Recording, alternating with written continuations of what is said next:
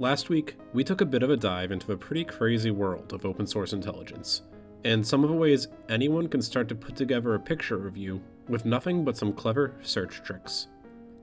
It was an interesting look at how just by living your life normally, someone might be able to creep into the cracks of your web presence to get a good look at who you are. And we talked about how there are people called skip tracers, who do that as a career. They'll make it their job to find people evading their responsibilities, or even the law. Well, I'm taking what's normally my week off to give you a look inside the life of a skip tracer. I know him as Tank, and you've probably heard about me talk about his show, Cyber Sector 7. So this week, I'm going to pass the reins, and instead of telling the story, I'll be asking the questions, and letting Tank explain what the shell a skip tracer is.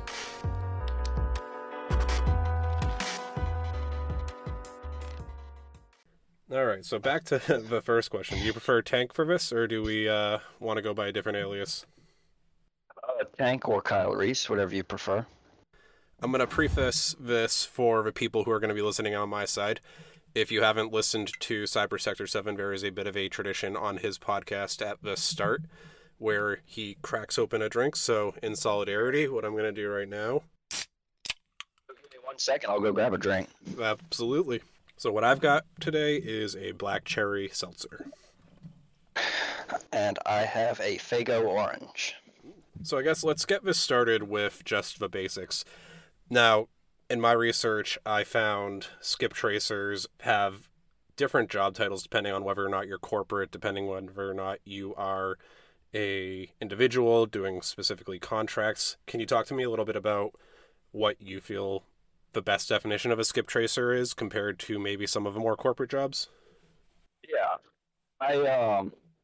So with a skip tracer, what you're essentially hired to do is just use whatever resources you have at your disposal to find people. And it's usually people that either are owing debts or you'll see a lot of times missing persons, but it's usually very people-centered. It's not asset-centered. And there are two types of skip tracers. And there's real estate skip tracers, and then there are, which I don't consider that an actual skip tracer, and I don't know where they got the name from, but then there are actual skip tracers that are finding people who have skipped, and you're tracking them down. It comes from the word track, so skip tracer, where they have skipped town or skipped out on rent or whatever it may be. And when you tell people you're a skip tracer, it's actually really rare that they know what you're talking about. And when they do, they ask, oh, so you track down assets for real estate investors? And you're like, no, not that kind of skip tracer.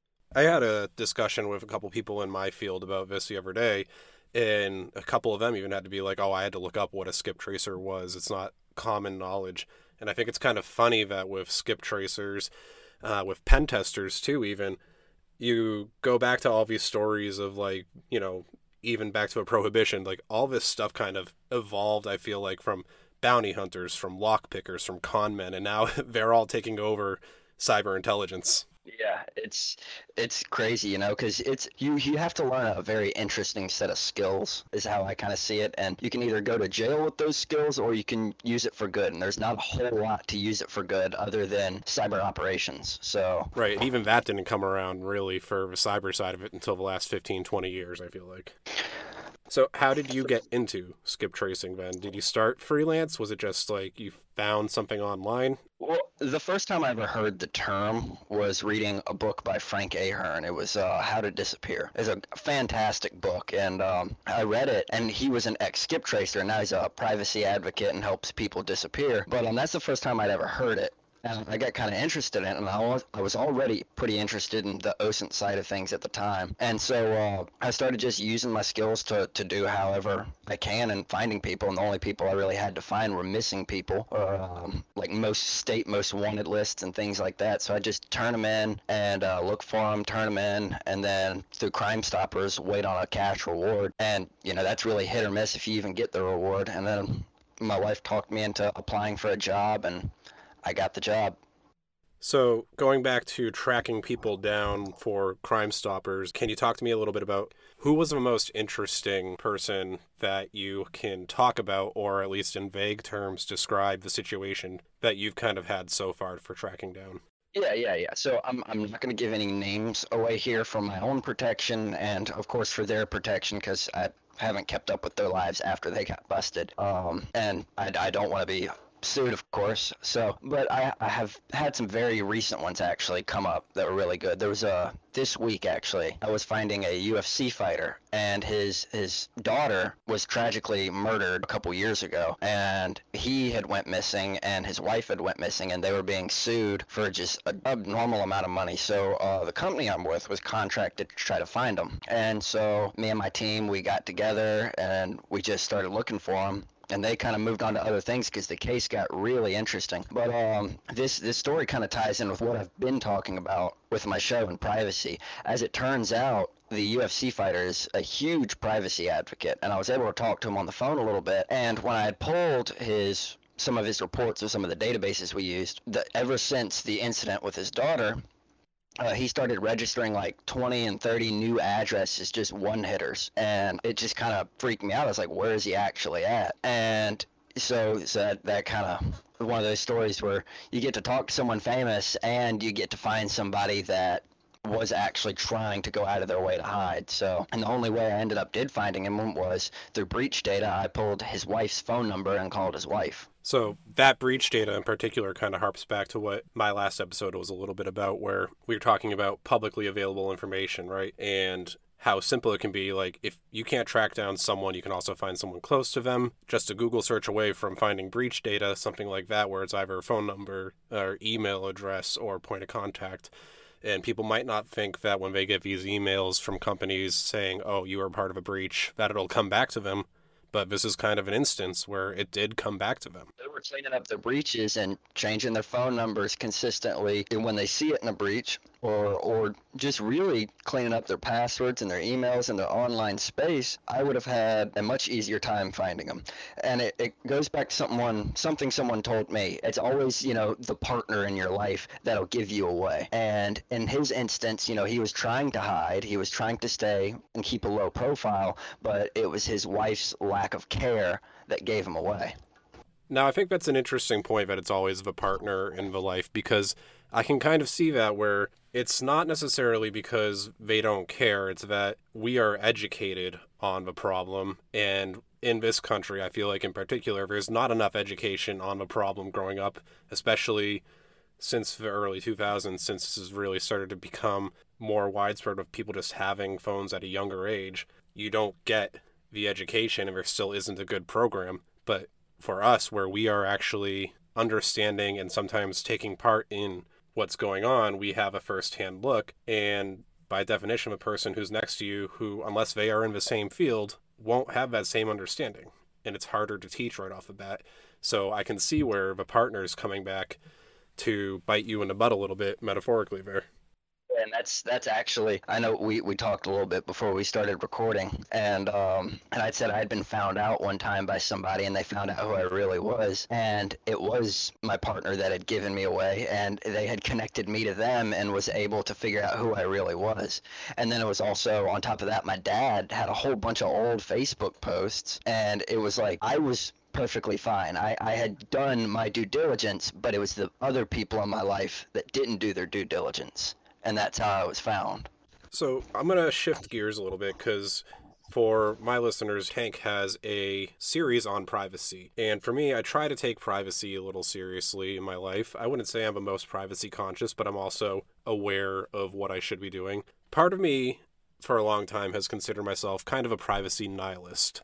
I've got, I have so many people in my life that I can only be so safe. And there's also a picture of me that can be pretty well painted based around those people. Curious, what would you say to someone like that, where it's like, I don't know if it's worth the effort because of the picture that can be painted of me from someone else? Yeah, I've had to try to convince people like that, and my father in particular, who just doesn't care about privacy at all, and he doesn't see the point. And I had to throw him a few bullet points, one of which being, so I understand I'm not going to be able to convince you, but what if there's someone in your life that does have something to hide? Or, for instance, in the case of the case I was talking about earlier, what if his wife, the UFC fighter's wife, was able to realize that there's people in her life that do need to stay private. And if she would have took it seriously, he wouldn't have been found. So if it's about protecting the people in your life rather than just yourself. If you don't care, you don't give a rat's behind, that's fine. But there are people in your life that do, and you do need to take them seriously and respect their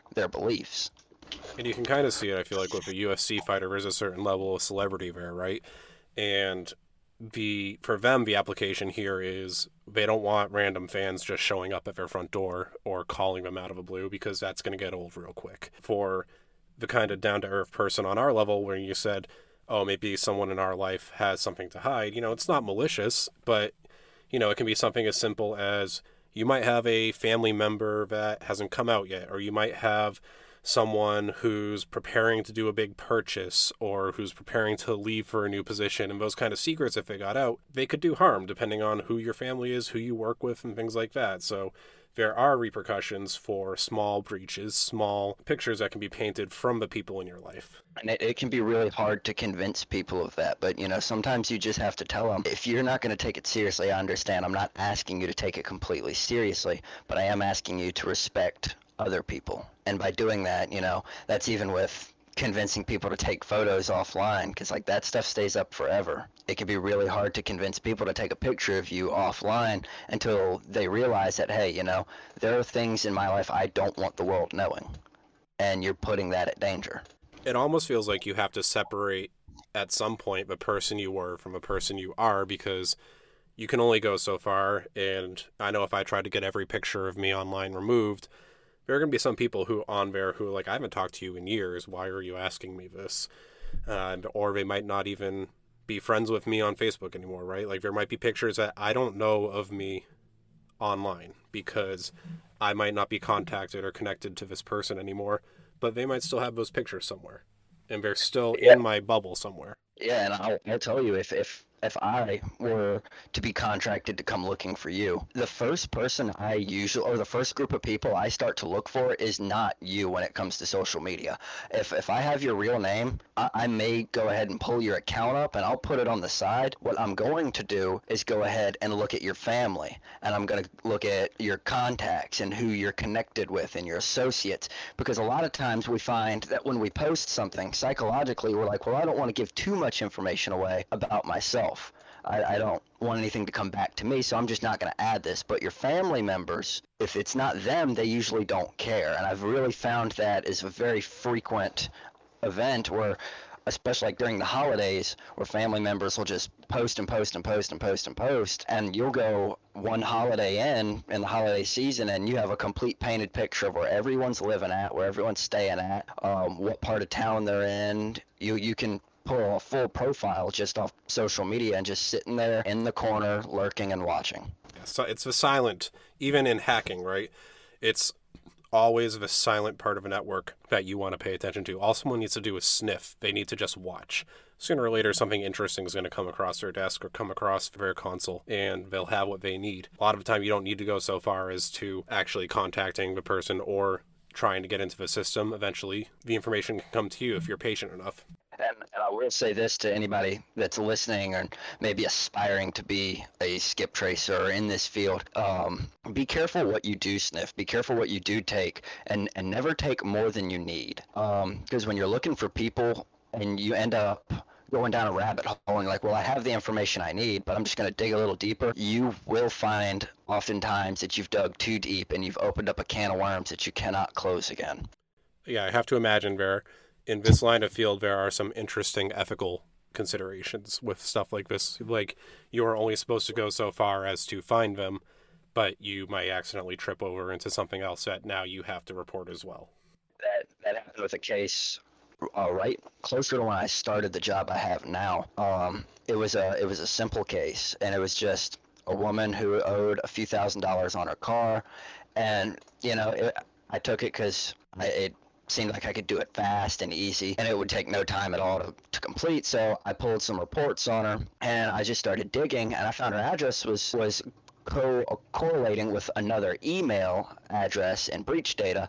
And then I started matching things up, and I found an alias through just breach data. And so I was like, okay, well, I should probably stop here. I have where she's staying at. But I kept digging and I kept digging, and I uncovered a CP ring, and that still haunts me today. And it's even more haunting about that, I guess, is that she was a teacher at a local high school. So where's the boundary? Should I have stopped or should I have kept going? For anyone who was unaware, CP is a child pornography ring. This is something that is seriously, I feel like, above our heads here. And in this kind of situation, the only thing you can do is report it up and hope that you've made a difference here.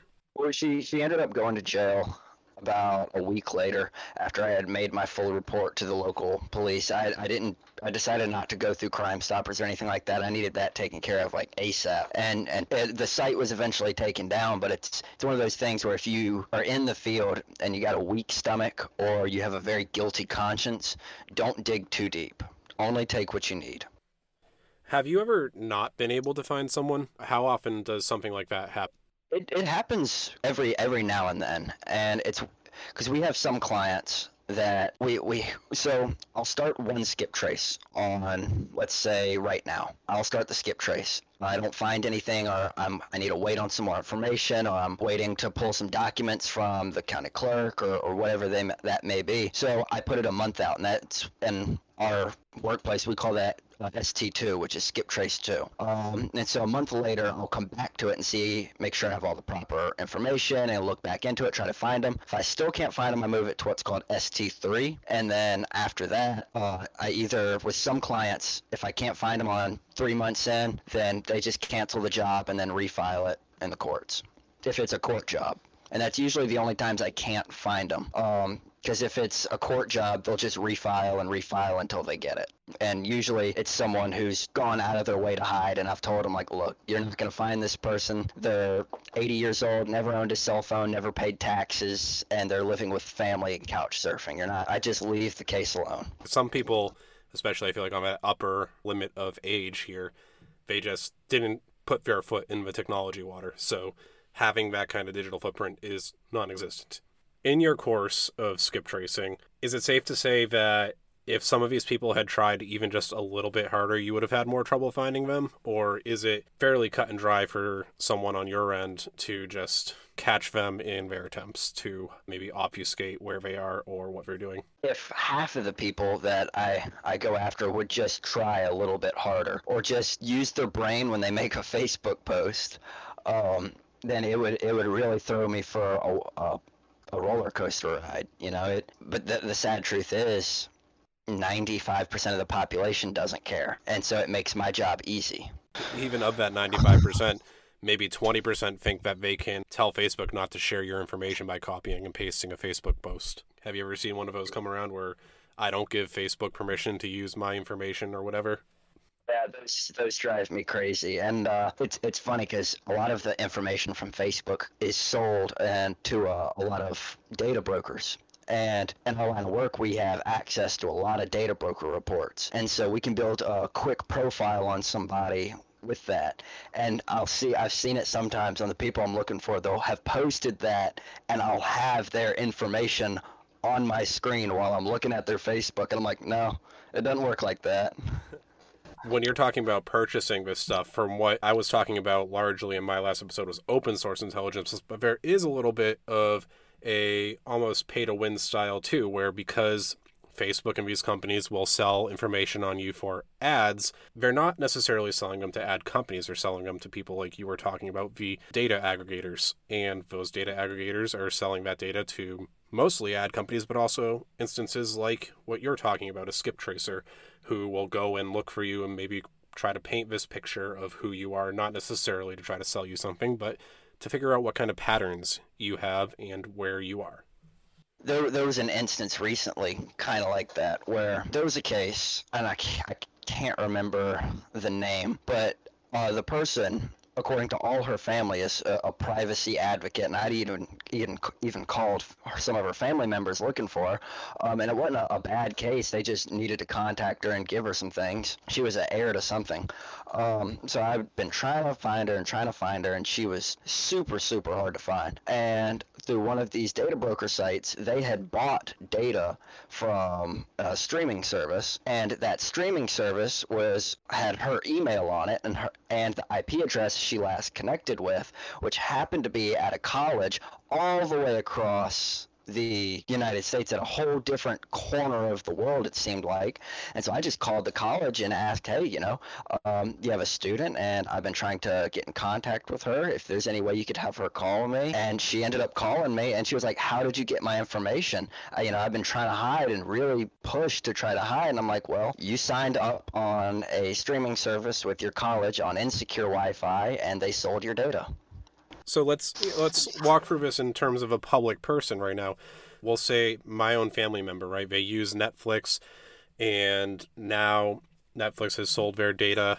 3 weeks later, they're either getting mail or they're getting spam calls because in this situation, because Netflix sold their data, including the IP address of where they were in, they were able to put together a bigger picture, say, okay, now we're going to tie this to other information we have bought from other sources. Here's his cell phone number. We're going to call them, trying to get them onto whatever kind of marketing plan we're trying to put them in, and we're going to start sending them mail. We're going to start kind of tacking everything we can to get them into wherever we want for our next big product movement.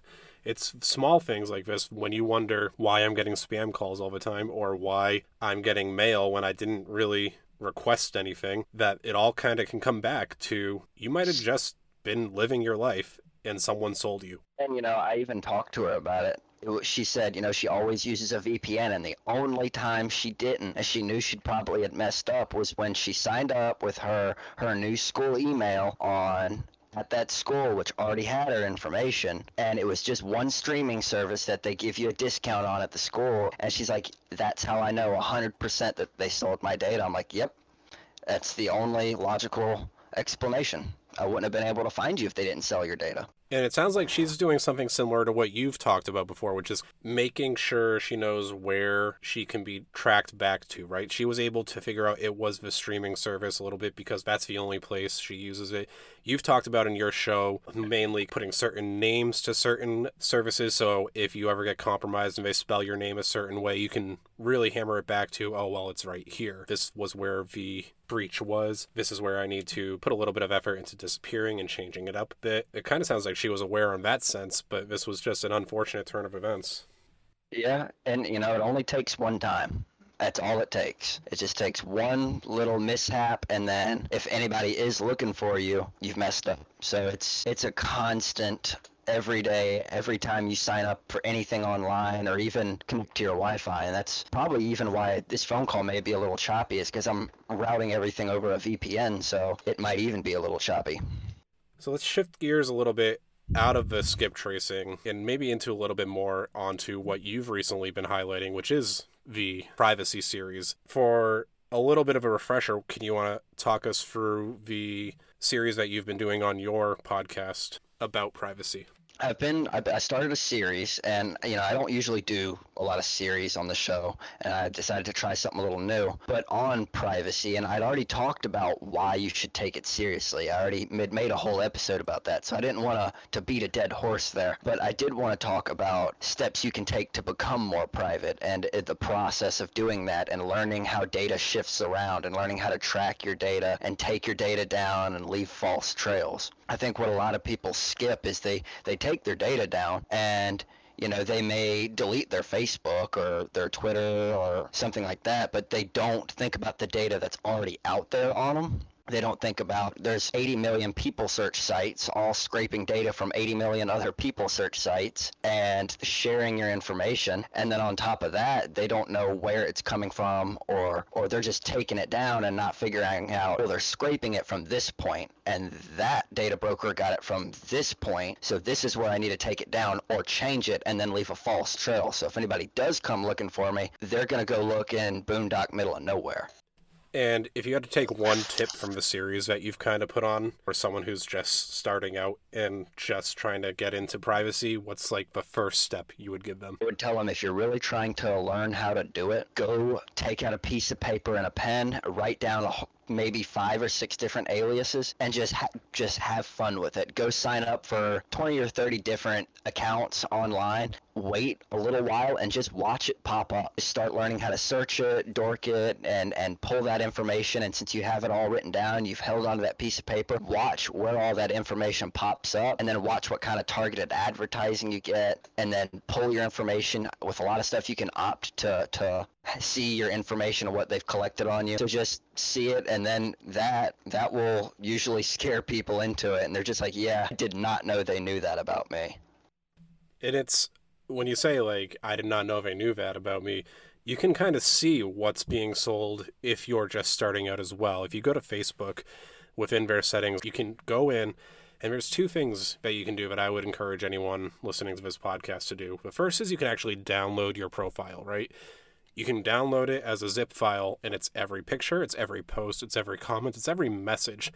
Even ones that you thought you had deleted, they were not actually gone. Your information, when you delete it, doesn't necessarily mean that the service provider is deleting it. They're still keeping it on the back end. And you kind of brought up the point too. It's like if you delete your account, everything that's already out there is still out there. It's not going to automatically delete all the breach data, right? So you can go and download your profile, see what's there. And you can go in and see what apps are tracking data and what apps are selling data for Facebook. So you can get a look at, people have had Facebook now coming up on, if you're an early adopter of it, it's got to be almost 20 years. It's just about 20 years. It's probably about, 16, 15 years? Yeah, the back half of the second decade. And, those people just starting out were mainly college and high school kids. So there were all these apps that we were just giving permission to that still have your permission. They're just not at the forefront of your Facebook page anymore. So those companies, they're still taking data from you, they're still aggregating it, and they're still selling it. Yeah, and even people now, they try to delete their information. And I tell them, I say, well, have you ever went to the site Have I Been Sucked? And they're like, well, no, what is that? And I was like, well, in 2019, there was a giant breach, and it compromised millions of Facebook records. So you can go ahead and delete it now. But I can go to Have I Been Sucked, plug your information in, and if it pops anything up, I know that you were in that breach. So I can go check that breach on one of these numerous hard drives and see all of your information that was there. And it was a lot of information. It was a hack that even I used a long time ago, and somebody finally ended up scraping it, and then it turned into a major breach. I think a lot of people don't really understand, like, when we talk about scraping stuff, a lot of the time when we're dealing with people selling data on you and we're dealing with people putting together these pictures, it's not necessarily one person doing it. It's maybe just an automated tool. It's the way of hacking, the way of gathering information these days is not necessarily about targeting an individual. It's about how much you can get by just letting a program run.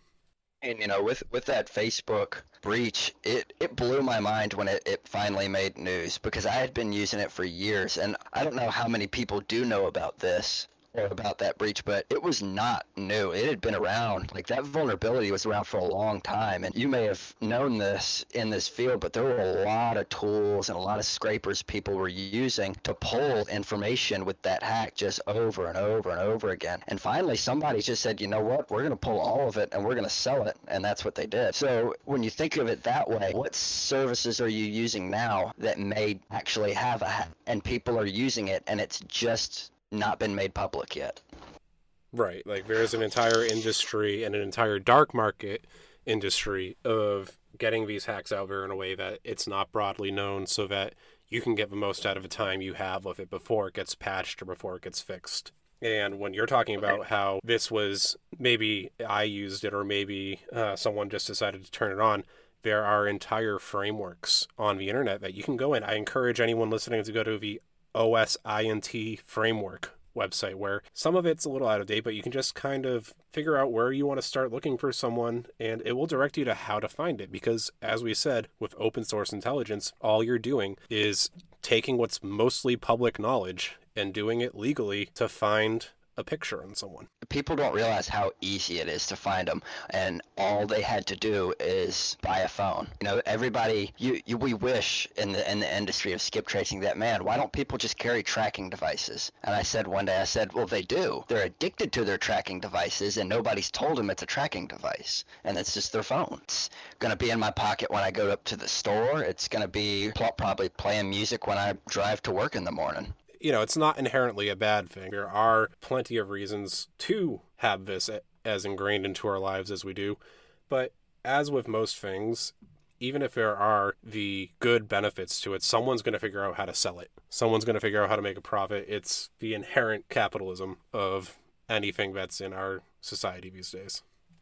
For anyone who might want to learn how to do this, where would you recommend they start?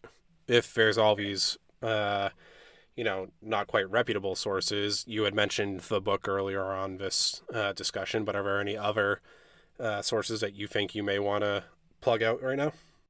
Well, if you're willing to pay the money, Michael Bassel has a great course, but it's a hefty fee if you want to take the course. But I mean, it's a lifetime membership, and you get tons of content from it. But as far as just learning or a course, I didn't take any specific course myself, so I really can't plug anything. But after I had really gotten good at it, I did, I guess, look into a few Udemy courses, but it's a lot of just basic stuff. So there's some stuff out there on like Udemy, but it's very basic, and it doesn't go into the methodology very much. So I guess for learning wise, you'd want to just kind of, I hate to say this, but just do it. Just get your feet wet with it and just try it out, and eventually you'll just kind of pick it up.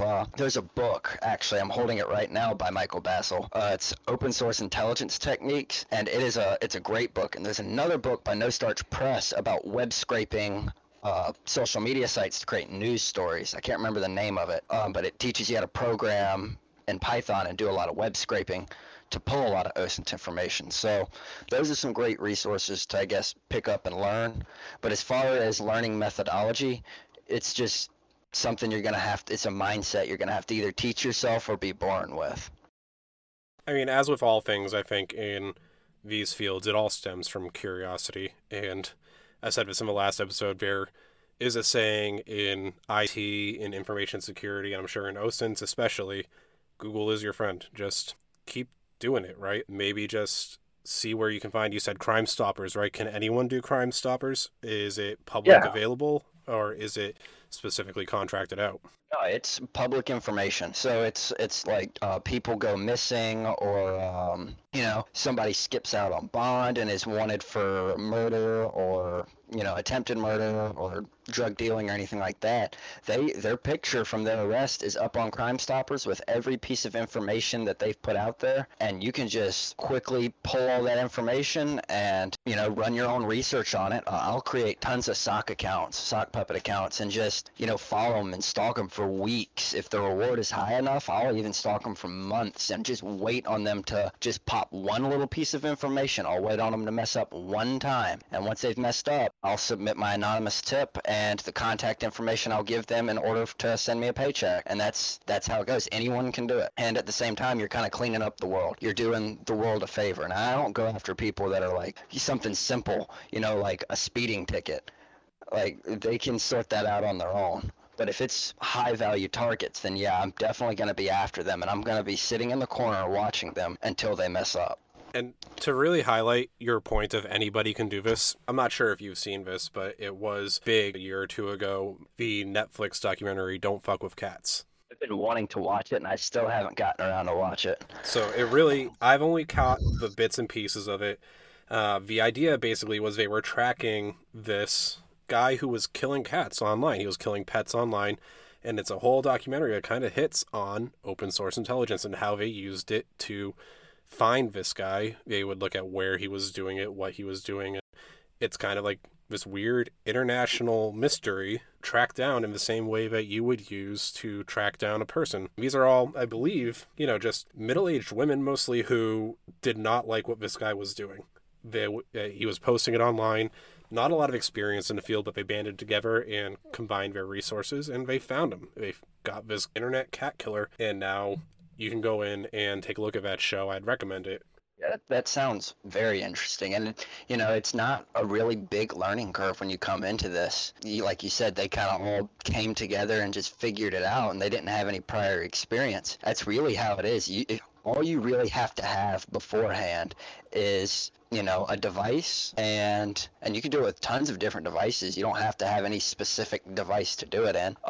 And just an investigative mindset. You just have to look at it like this is not the whole picture, and I know the answers to my questions are here. How do I connect the dots? With this kind of framework, putting those dots together, really making sure you've got the back end research done, and suddenly you're either reporting someone who is, potentially a felon, or on the flip side of it, someone is finding who you are and really getting a clear picture into what your life is like, whether or not you know it. So, Tank, that kind of brings me to the end of the interview questions that I had. I wanted to give you a moment, though, to plug anything you're working on. I do know you are working on your own open source intelligence framework website that's kind of based around US specific open source intelligence. So if you want to talk a little bit about that in your podcast, I figured I'd give you a few minutes to just discuss what you've got going on before we head out. Yeah, so I created a site recently, and I'm still adding a lot of stuff to it, but it is up now. It's called usosint.com, and that's usosint.com. And essentially, I just take a lot of tools that I use day to day, and I write them down or put them in a spreadsheet, and then at the end of the day, I try to get that ready to put on the site. And it's just stuff that's primarily US-based resources for anybody that's coming from the UK or any other country or trying to do some research on someone here that doesn't know much about how our public record systems work or what are some tools they can use, so they can just hop on there and then find tons of lists of resources to look into people. That sounds amazing. I've checked out what you've been posting online on it, and I've already bookmarked the site for my own resources. It's incredible to see the kind of work that you're putting into this. And do you have anything interesting coming up after your privacy series on your podcast?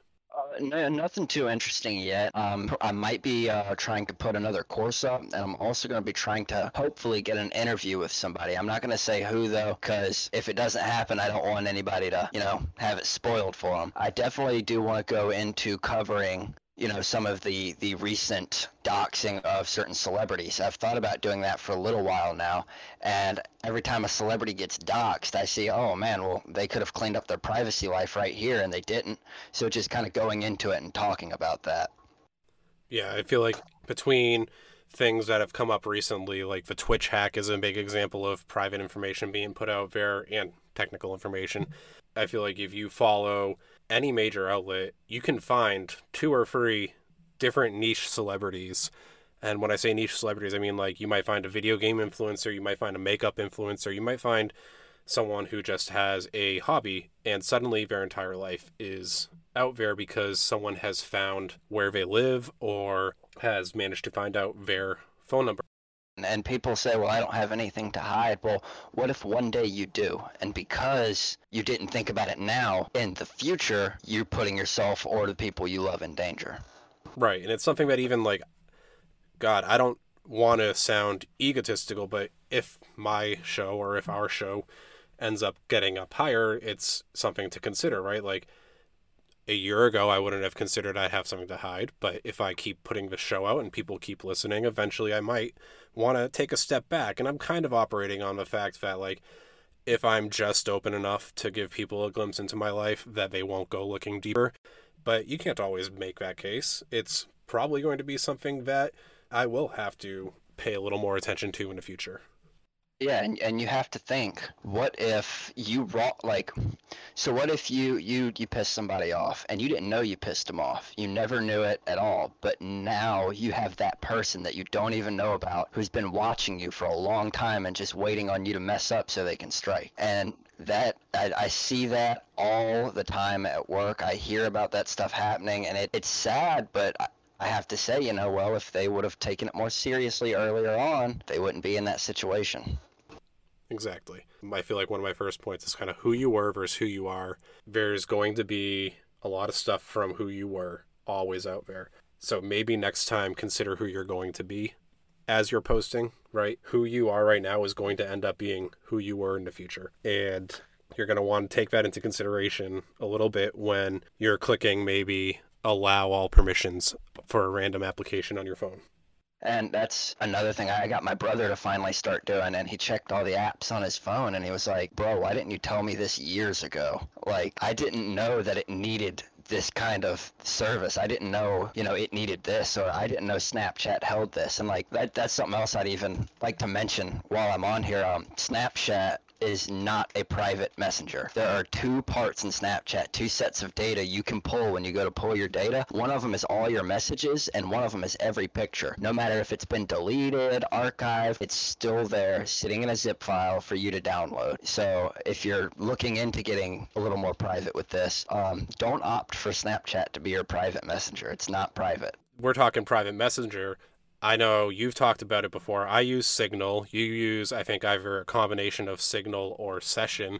These are encrypted texting tools that you can put on your phone.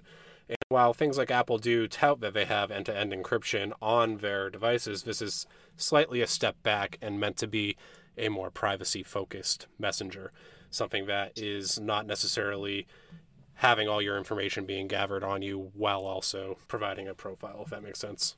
Yeah, it's like you said with Apple, like, yeah, it's encrypted, but encrypted by Apple, who has the keys. So is it really safe, or are they just telling you, oh, well, it's safe for anybody that could try to snoop in between you, but we can see it? And that brings us to the end of this discussion. Thank you, Tank, for taking the time here. You can listen to his show, Cyber Sector 7, on all major podcast platforms, including that privacy-focused series we've talked about this episode. You can also follow him on Instagram at CyberSector7. Thanks for listening to this special out-of-band episode of What the Shell. I'm excited to start getting the chance to interview people in the industry more often and tell you more amazing stories. You can follow me at shell_pod on Instagram to keep up to date with the latest show news, or if you're interested in collaborating, or maybe you just have a question, you can always shoot me a DM there or email me at shellpod@protonmail.com. I'm John Cordes, and that was Tank from Cyber Sector 7. And thanks for listening to us explain what the shell a skip tracer does and why privacy really does matter.